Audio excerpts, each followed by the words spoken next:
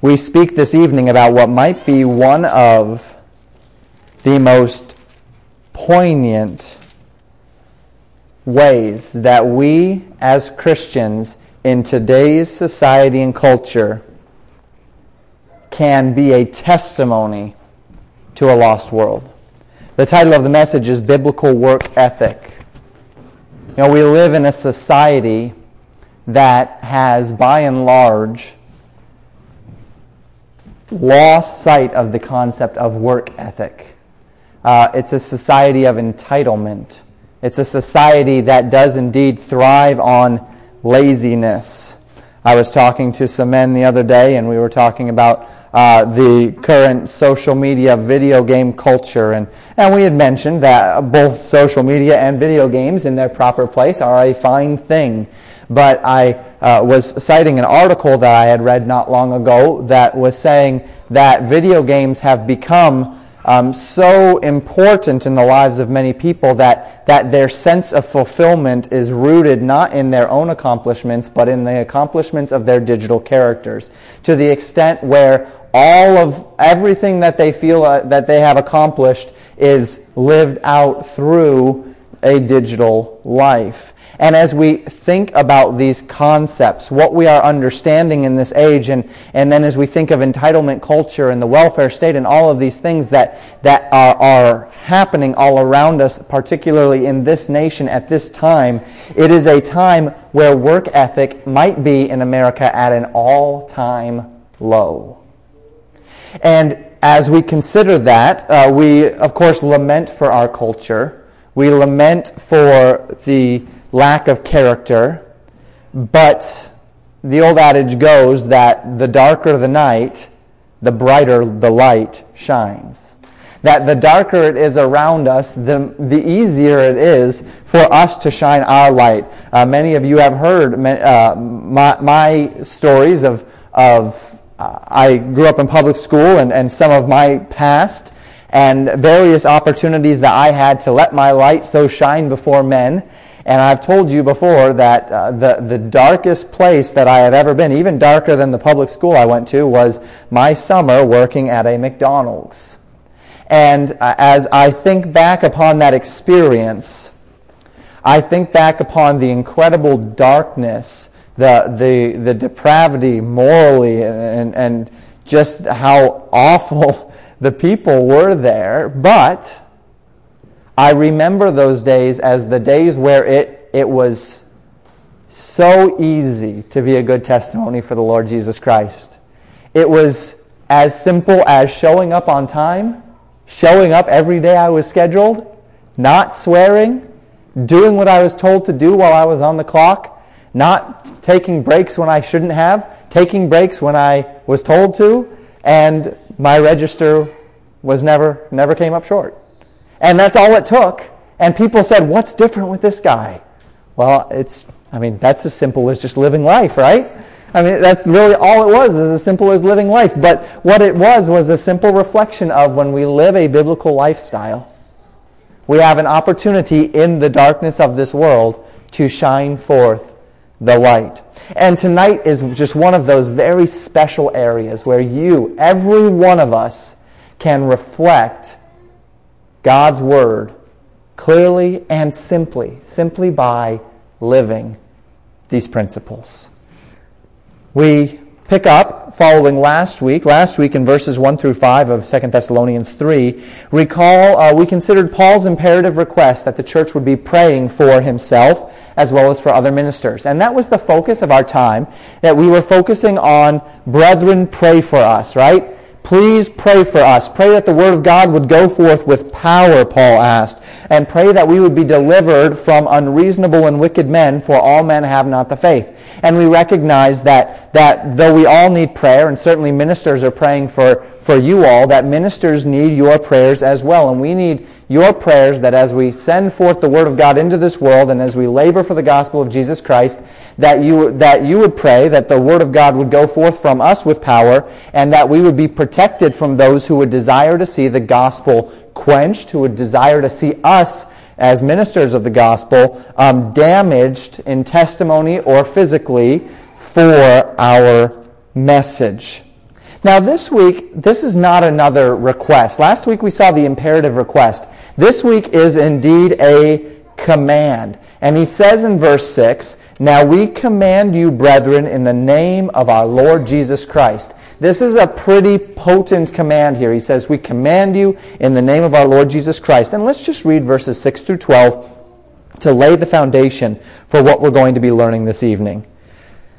"Now we command you, brethren, in the name of our Lord Jesus Christ, that ye withdraw yourselves from every brother that walketh disorderly, and not after the tradition which he received of us. For yourselves know how ye ought to follow us. For we behaved not ourselves disorderly among you, neither did we eat any man's bread for naught, but wrought with labor and travail night and day, that we might not be chargeable to any of you, not because we have not power, but to make ourselves an ensample unto you to follow us. For even when we were with you, this we commanded you, that if any would not work, neither should he eat. For we hear that there are some which walk among you disorderly, working not at all, but are busybodies. Now them that are such we command and exhort by our Lord Jesus Christ, that with quietness they work and eat their own bread." And we're going to stop there. We'll pick up next week. And this week we're going to focus on this idea of biblical work ethic. Next week we're going to talk about biblical separation. Because we see a command here, and the command is that you would separate yourself from those in the body that are walking disorderly. We will touch on this today, and then next week we're going to focus in on this and understand biblical separation to a greater degree. And there will be a little bit of overlap, but that is what the next 2 weeks will hold for us. So Paul is invoking in verse 6 his authority as an apostle of Jesus Christ to compel these believers unto a behavior that is expected of those that are faithful followers of Jesus Christ. This is a command of Jesus Christ, in the name of Jesus Christ, that this is expected of them as believers. And the command is this, that ye withdraw yourselves from every brother that walketh disorderly, and not after the tradition which he received of us. Now, there are several points which must be made as we lay a foundation for this command of Paul in the name of Jesus Christ. First and foremost, we need to recognize that Paul is speaking about how believers interact among others who profess to be followers of Jesus Christ. And this is where we'll overlap for just a minute into the idea of biblical separation, because we just need to in order to fully understand what's being said here. Paul is not speaking of you separating or withdrawing yourself from unbelievers because of their behavior, only of believers because of their behavior.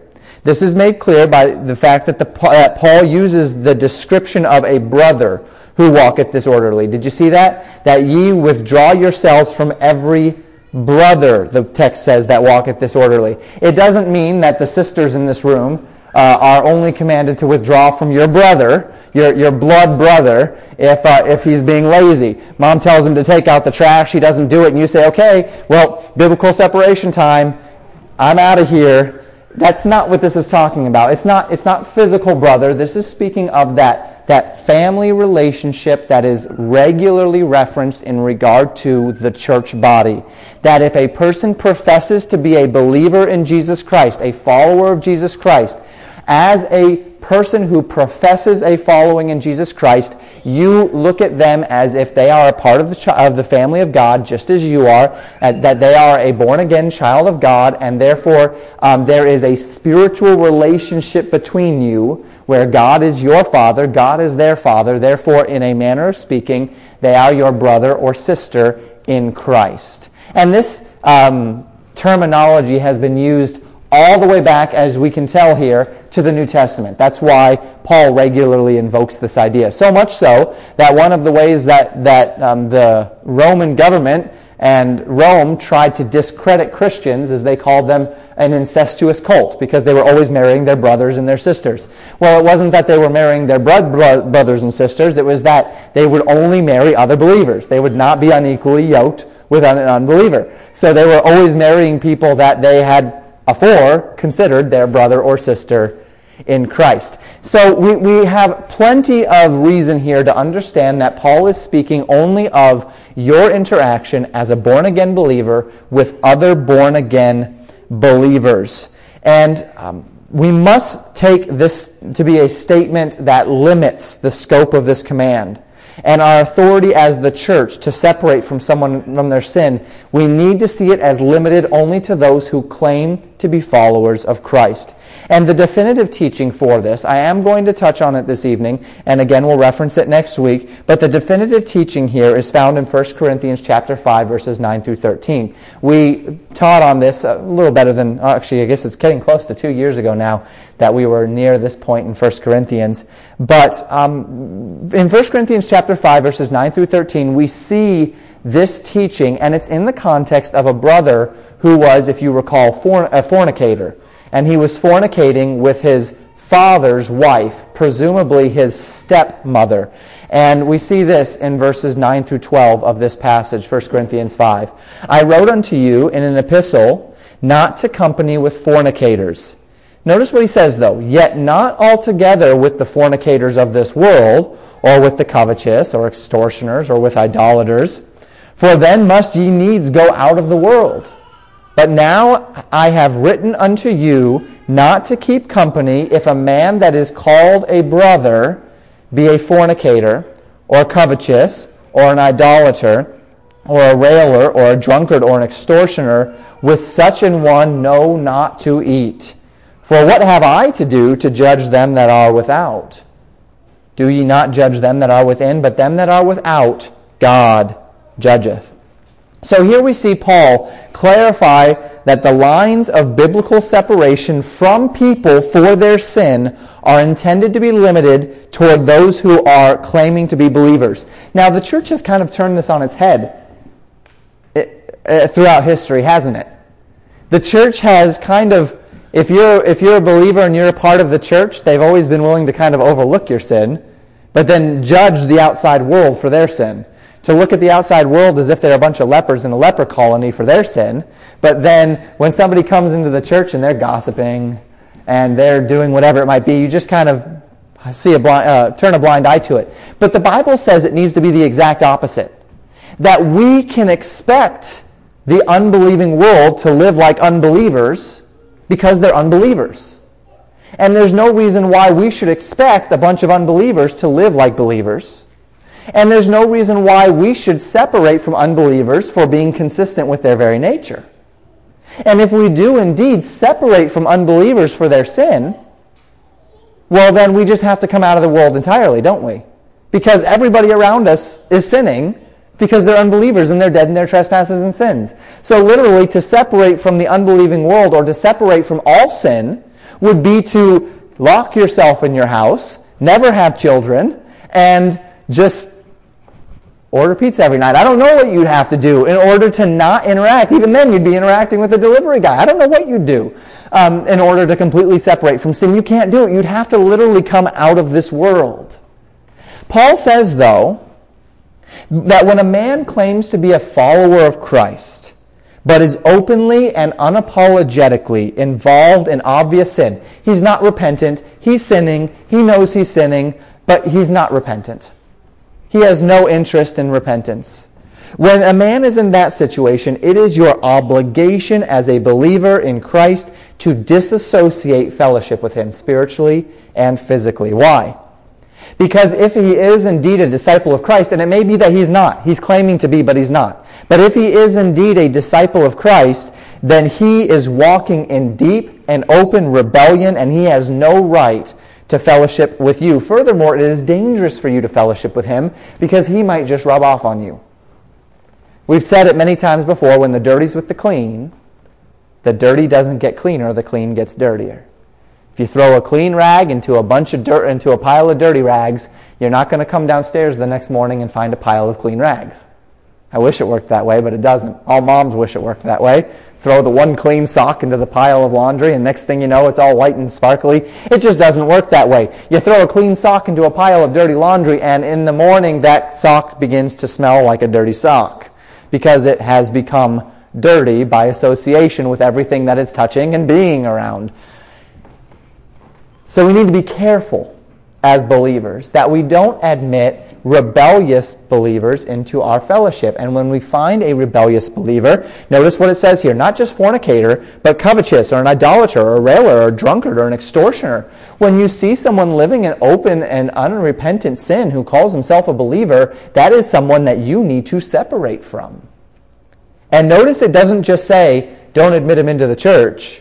It says, do not eat with him. Don't fellowship with him. Now, if we were to go back a few verses in 1 Corinthians 5, where we see this man that's fornicating with his mother-in-law, Paul says, you know what you need to do to him? You need to cast him out of the church. So we see that there is a basis for ecclesiastical separation, church separation, as well as personal. Don't eat with one of these people. Personal and church separation, you withdraw yourself from those who are living in unrepentant sin. And notice he says at the end of this, in 1 Corinthians 5, 9 through 12, what have I to do to judge them that are without? Them that are outside of Christ? What authority do I have to judge them? They're judged by God. They'll stand before God one day and they'll answer to God. But the believer, and notice he says here, do not ye judge them that are within. The church actually has authority. And we're going to talk about this next week. The church has been given authority by God to judge believers for their sin. That's an interesting concept in today's age, isn't it? A world where Christians say, don't judge me, judge not lest you be judged. Well, the Bible says the church has all authority to judge a believer by his works. And we'll talk about that more next week. So, unbelievers don't have the Holy Spirit of God. They don't have a true capacity to understand the things of the Spirit of God. Unbelievers' consciences have not been awoken by the Holy Spirit to the truths of God's Word. To withdraw from them for their sin is like not drinking water because it's wet. You just can't do it. It's the very nature of who they are that they are sinners. It's the definition of an unbeliever to be a sinner, to be dead in their trespasses and sins. If we withdraw from the unbeliever, if we judge the unbeliever from sin, we'd have to be withdrawn from all of society. And as God's commissioned salt and light in this world, we cannot withdraw from this world. If we withdraw from this world, then we're no longer the light of this world. We're no longer the salt in this world. We're no longer accomplishing our purpose on this earth. And so he continues that we do have the responsibility to judge believers. In verse 6, coming back to verse 6, this is the same concept that we see in 2 Thessalonians 3. So if we were to go back to this list here, in 1 Corinthians 5, and we have fornicator, coveter, idolater, railer, drunkard, extortioner. Paul gives 6 examples of the kind of believers that you are to separate yourself from. You can add a 7th to this list right here and now from 2 Thessalonians chapter 3. And the 7th thing that you can add to this list of definitive separation from a believer for is walking disorderly and not after the tradition that you receive, that has been received by Paul. And we're going to see what this means in just a moment. What does Paul mean when he says, walketh disorderly? He describes this action as one which is entirely, and you notice the word disorderly there in the Greek, literally means irregularly.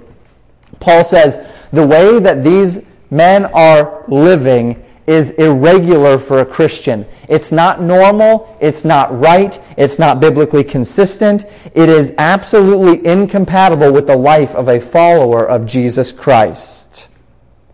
This is a big deal he's talking about here.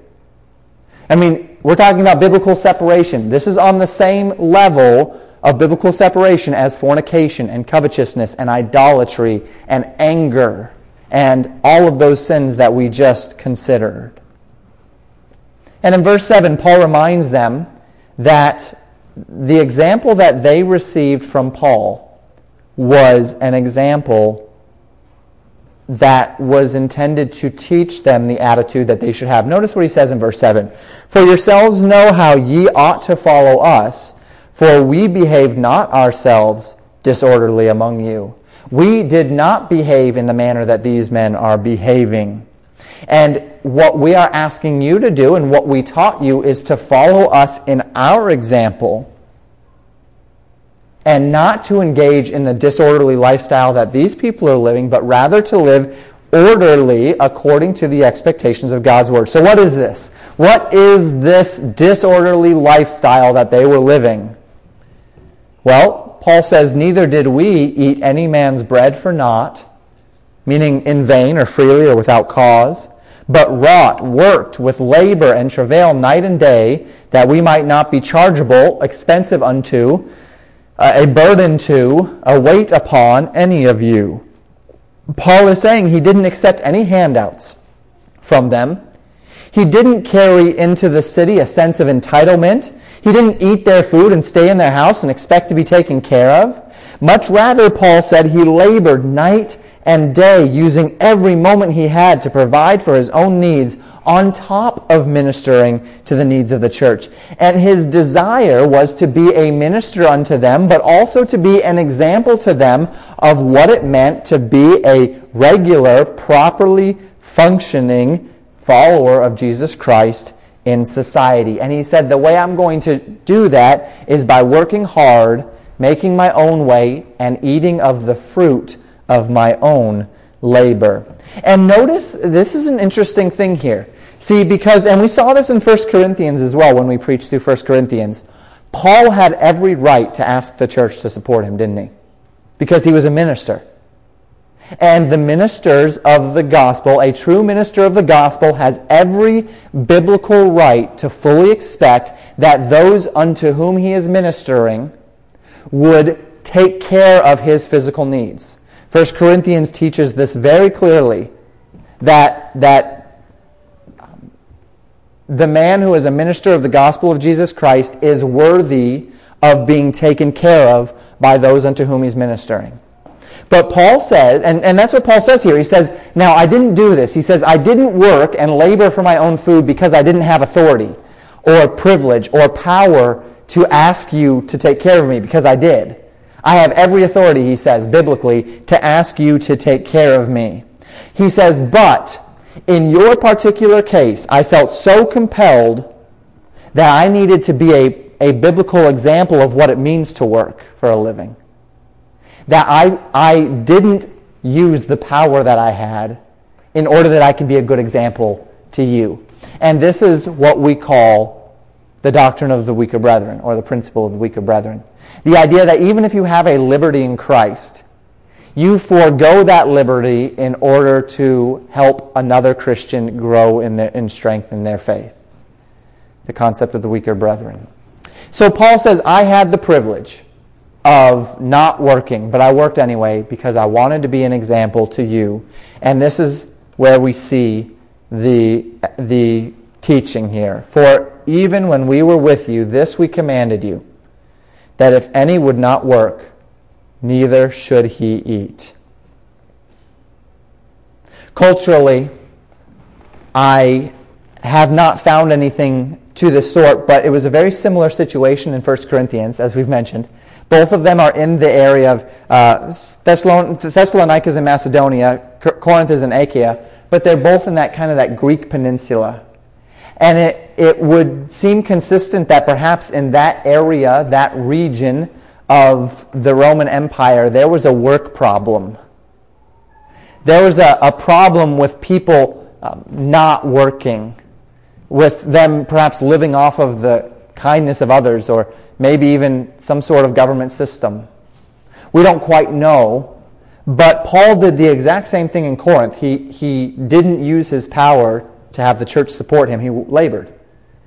And he did the same thing here because he needed to teach them that if you don't work, then you shouldn't eat.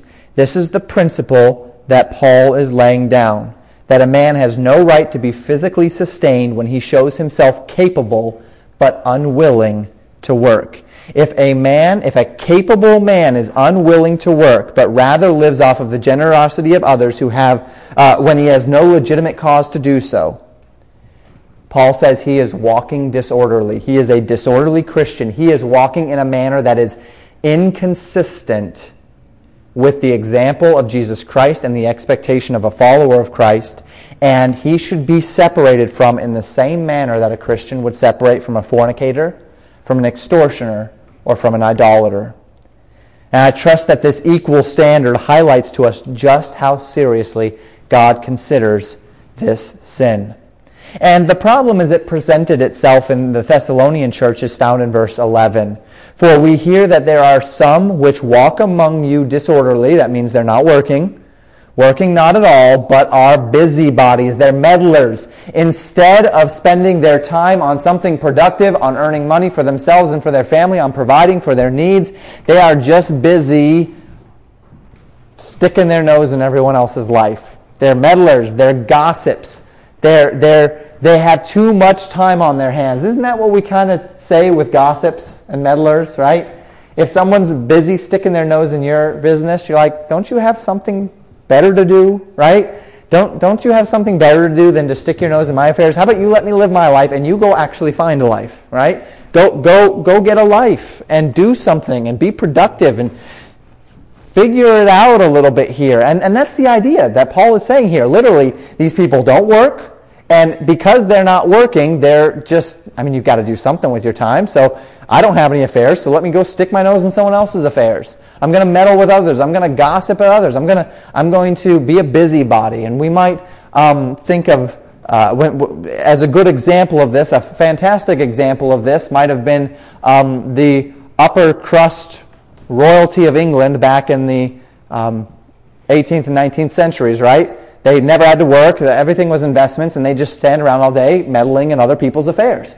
And that is kind of the idea here as well that we saw in Thessalonica. Perhaps they were very wealthy people. Perhaps they had government programs. We don't know which it was. But whatever was going on here, there were a good number of people that were not working for a living. And because of that, they found themselves busily meddling in other people's affairs. And Paul says it's not just it's a problem. Paul says this is wrong. This is absolutely wrong. It is unbiblical. It is not like Christ. And the people that are doing this without repentance, you should separate yourself from them. So Paul says in verse 12, Now them that are such, we command and exhort by our Lord Jesus Christ. This is my message, Paul says, by the name of the Lord Jesus Christ, to those who are not working, to those who are meddling in other people's affairs. This is my command, Paul says, in the name of the Lord Jesus Christ to you, that with quietness they work and eat their own bread. Shut your mouths. Go be productive. In silence, that literally stillness, silence, that's what that Greek word quietness means. You just go get to work and then eat of the fruit of your labor. You may recall a few months ago, we were going through a similar idea in 1 Thessalonians. I don't know if anyone in here actually was there that evening, but in 1 Thessalonians we saw this same idea. Paul mentioned it then, and apparently it didn't stick, because in 2 Thessalonians he had to reiterate his message. And in 1 Thessalonians chapter 4, verse 11, Paul said this as a command to the church. Study to be quiet, do your own business, work with your own hands. He said, we told you this when we were with you. Now I'm telling it to you in 1 Thessalonians. And he had to reiterate it in 2 Thessalonians. And in 2 Thessalonians he said, look, we lived it among you. We commanded you while we were there. I wrote it to you in 1 Thessalonians. It's separation time. If they will not listen, separate from them, because they are clearly not listening to the command of the Lord Jesus Christ. They've been told and they've ignored it, and they said, this isn't for me. Do your own business, work with your own hands, study to be quiet. With quietness do your work, eat your own bread. If a man doesn't work, he should not eat. And if they won't listen, it's time to separate. Now this teaching is pretty straightforward. But let's take some time just before we apply to consider other related principles from the Word of God. As one might expect, much of what the Bible has to say in regard to work is found in the book of Proverbs. Proverbs is a fantastically practical book in Scripture. And I'm not going to go to all of the passages this evening. We'll just reference a few of them. Consider what Proverbs 18:9 says. He that is slothful in his work is brother to him that is a great waster. The lazy man is a wasteful man. That word slothful there literally means to slacken or be still, to be lazy. that term slothful is kind of an interesting one. According to the National Geographic, the sloth is the slowest animal in the world. So slow is the sloth, in fact, that algae grows upon its fur because it's just never moving much. In English, we use this animal, because he's so slow, as a description of a person who doesn't do much movement, who is not inclined to work, who is lazy, who could just as easily have algae growing on him because it's the guy that's just sitting in his house all day on his couch eating potato chips and watching whatever's on in the middle of the day. I don't know. But that's the kind of idea here. The man that just won't work. And Proverbs 18 says that the man who is slothful is also, is very akin, is a brother to a wasteful man. A man or a society of slothfulness will be a man or a society of waste. We'll come back to this in just a moment. Proverbs 12:27. The slothful man roasteth not that which he took in hunting, but the substance of a diligent man is precious. The concept in this verse is that the man who does not work for what he has no appreciation for what he has. But the man who must earn what he has will appreciate what he has and will take care of what he has. Young people, one day you're going to have to earn what you have. Right now, mom and dad are taking care of you, and in various situations, young people still have to earn. Praise the Lord for the necessity of young people still having to earn some things that they have. But as a young person, sometimes we will inherently take for granted what we have because we didn't really have to do much for it. Dads and mom are the ones that are earning the money, and they're the ones that are going out and buying these things, and you may not fully comprehend the value of a dollar. But as you get a little bit older and you start to use your own money, and some of these things actually become a sacrifice. It means you have to sacrifice if you want something, or you have to sacrifice because you need something, and all of a sudden you find a newfound compulsion to take care of that because it costs you a lot of money. And that money translates into a lot of your time and a lot of work because that's how money is made. Money is time, and the time is in labor, and that is a large portion of life for many adults. And the Bible says that the lazy man, he'll go out and he'll go hunting, but then he'll just leave it. He just wanted to have the fun. He has no understanding of the value of that food. It's incredible how much food, how many goods are thrown away in the United States on any given day, much less month or year. We live in a throwaway generation. My neighbor has, since we moved into our house nearly 3 years ago, our neighbor has on many occasions come over with bags of clothes. Some of these clothes, baby clothes, are practically new. Some of them still have their tags on them. They'll come over with toys, and they'll say, our children won't take used clothing. They won't use used things. Can you use them?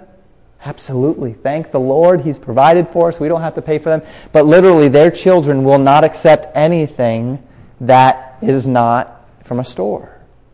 So much so that all of these wonderful used clothes have to be given to a neighbor because the children won't use them. It's a throwaway generation. A generation that has no understanding of the value of things because we are so materialistically wealthy in this country. And what did the last verse say here? Proverbs 18, that the slothful man is a brother to the great waster, which means what? When you see great wasters, what you know is that there are lazy people around. It's not just one way. It's not a one-way street. It's not just if you see lazy people, you know there are great wasters nearby. It's if you see great wasters, you know that there's lazy people somewhere as well. So the throwaway generation that we live in is indicative of a generation of lazy people, of people that have no understanding of the value of money, of the value of effort, of the value of work. And boy, we could just talk about this, and we will in our application a little bit. But just before we do so, Proverbs chapter 6 as well, verses 6 through 11. This is the exhortation from Solomon. He says, "Go to the ant, thou sluggard." Quite a phrase. "Consider her ways and be wise, which, having no guide, overseer, or ruler, provideth her meat in the summer, and gathereth her food in the harvest. How long wilt thou sleep, O sluggard? When wilt thou arise out of thy sleep? Yet a little sleep, a little slumber, a little folding of the hands to sleep. So shall thy poverty come as one that travaileth, and thy want as an armed man."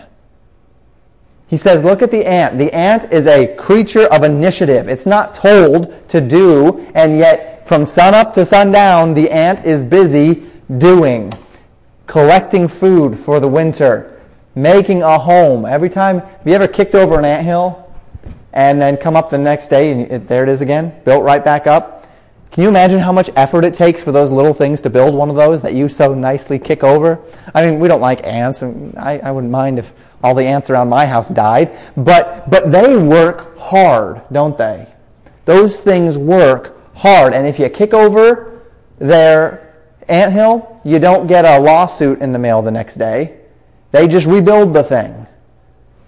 You kicked over, rebuild it, get back to work. Initiative. Solomon says, that's what pleases God. That is what is right before God. Work ethic and initiative. 3 points as we close this evening. Point number 1, the 3 points. The text here is speaking of able men unwilling to work. Second point, the natural consequences of physical handouts is laziness and entitlement. Third point, need for help and generosity of the saints is not what we're questioning here. We'll talk about these. So, point number 1. The text speaks of able men unwilling to work. Look at verse 10 again. It says, "For even when we were with you, this we commanded you, that if any would not work, neither should he eat." The Greek word behind that is the word to will or to wish or to determine. It's an act of volition here. It's not saying the man that cannot work, if you can't work, you shouldn't eat. That's a problem, right? It's saying if you can work but refuse to work, then you have no business eating. That's the principle of the Word of God. We're speaking about the man who is able but unwilling, a man who has the mental and physical capacity to apply himself to labor for the betterment of self and for family and for society, but rather he chooses not to. And the biblical mandate concerning these lazy people is that their unwillingness to work makes them unworthy to eat, to the end that a believer should, and this is important, this is the important part of this first point, a believer should not feel bad, should feel no fit of conscience in any context from withholding support from other believers who have not shown themselves willing to work, who are able but have shown themselves unwilling to do their best to earn a living. Point number 2. The natural consequences of physical handouts is laziness and entitlement. We spoke of this in a topical message on the 4th of July. Government welfare has its place in society. It's necessitated by the general lack of biblical churches, the secularization of society. And we talked about that. I have no problem necessarily with recognizing that there's a place for that. But since its inception, the concept of welfare has gone well beyond its intended purpose in our society as a whole, hasn't it? It's no longer just a lifeline for the needy, though it is for those in need. But it's extended itself to be the very means of existence for a culture that's lazy and entitled. We now live in a society where men and women can live off of the generosity of the state, compelled by taxing those in society who are truly productive. We call it the welfare state. And so terrible is this welfare state that it is not uncommon to read. You can read articles online. You can Google it and find dozens of articles about people that are living in huge houses, making $70,000, $80,000, $150,000 a year off of government programs alone. It's obscene how much money is being made off of government programs to the extent where people are not working, not because they cannot work, but because they don't have to work. The welfare state. The majority of young Americans now feel as though society owes them something, owes them free education, owes them high-paying jobs. People get out of college and they don't want to start on the bottom and work their way up. They want the high-paying job from day one. People don't even want to pay for college, and there's a big push right now to have government pay for free public colleges like you pay for K through 12 education, as if somehow that's going to help society. They see luxury as necessity, the throwaway generation. We live in a society where people will strike and picket because burger joints won't pay them $15 an hour to flip a burger. Do you realize that your pastor, if he only worked 40 hours a week, would be making $15 an hour? With my master's degree and 8 years of post-high school education, and that's if I only worked 40 hours a week, which typically doesn't happen. And these people want that, to have no degree whatsoever and to flip burgers at a McDonald's. This is an entitlement culture. There's no concept of effort and training and skill, only entitlement. And these policies have already proven to be a disaster everywhere they've been implemented. We saw in Proverbs 18:9 that the slothful man is a wasteful man. A wasteful man is of the same makeup as the lazy man. The welfare state, people making tens of thousands of dollars a year through state-sponsored programs, functioning by and large without any measure of accountability. And while this is obviously an economic disaster, the economics aren't even the biggest issue, are they? The big issue here is that the people have no character. They are lazy. They are entitled. They are so dependent upon others that they become of no use to themselves, no use to their families, no use to society, certainly of no use to God. And much to the contrary of a philosophy and society that encourages entitlement and laziness, the Word of God commands us to be different. Do you see how this is an area in our lives where we can be so different? This is an area of our lives where we can shine forth into the darkness, where we can boldly proclaim that we are going to have a work ethic, that we are going to labor, that we are going to hold to the principles of right character, and this philosophy that if a man does not work, neither should he eat. This is a grand part of our testimony to this society today. So the text is speaking of men unwilling to work. The natural consequences of physical handouts is laziness and entitlement. Third and finally, need for help and generosity of the saints is not what is in question here. This final point is essential. What are the implications for the church in regard to people in need? Ephesians chapter 4, verse 28 tells us this. Let him that stole steal no more, but rather let him labor, working with his hands the thing which is good, that he may have to give to him that needeth. Paul states that a man who is driven by a spirit of self-entitlement steals what others have to supply himself. And what he's doing is he's contrasting the mindset of the world with what your mindset ought to be as a believer. And he says, you who are now a believer, if you were a thief before, you should no longer steal. Whereas before you were satisfying your own needs by taking from others, let him that stole steal no more, but rather what? He says, work with his hands the thing which is good. Well, we've already seen Paul make this contrast, that laziness is bad. Therefore, working with your hands is that thing which is good. Doing something virtuous, doing something productive, working with your hands, earning a living. And what reason does he give here for a man to earn a living? He doesn't say that thou mightest have a boat for the weekends. He doesn't say that thou mightest get lavish food. He doesn't say that thou mightest get the iPhone as a status symbol. What he says here is that you might have to give to the needy. The idea of giving to a needy believer is not what is in question here. the concept of meeting the needs of others, we cannot extend the idea that if a man does not work, he should not eat to the idea of the man that is out of a job, or of the man that is medically struggling, or of the man who has come upon hard times. This is not what the Bible is speaking of. In fact, much to the contrary, the Bible says that the believer will be the first one to stand in line to give to those in true need. The lazy man is not a man in need. He might need things, but he's not a man in need. He can go out and get a job and meet his needs. But those that are truly in need, the Bible says that this is one of the primary reasons why God gives you money. To give to those that are in need. So we're not saying that we are all on our own here, that you live on a little island and you have to provide for yourself and no one can help you. It's right, it's appropriate, it's necessary, it's biblical for the church to bear one another's burdens and help each other out in times of need. We're not saying that a man without a job is not worthy of help if it's not a laziness and a slothful issue. This is when he needs help the most. And we're certainly not saying that a person who is incapable of working is not worthy of being supported by others. None of these fall within the context of Paul's warning.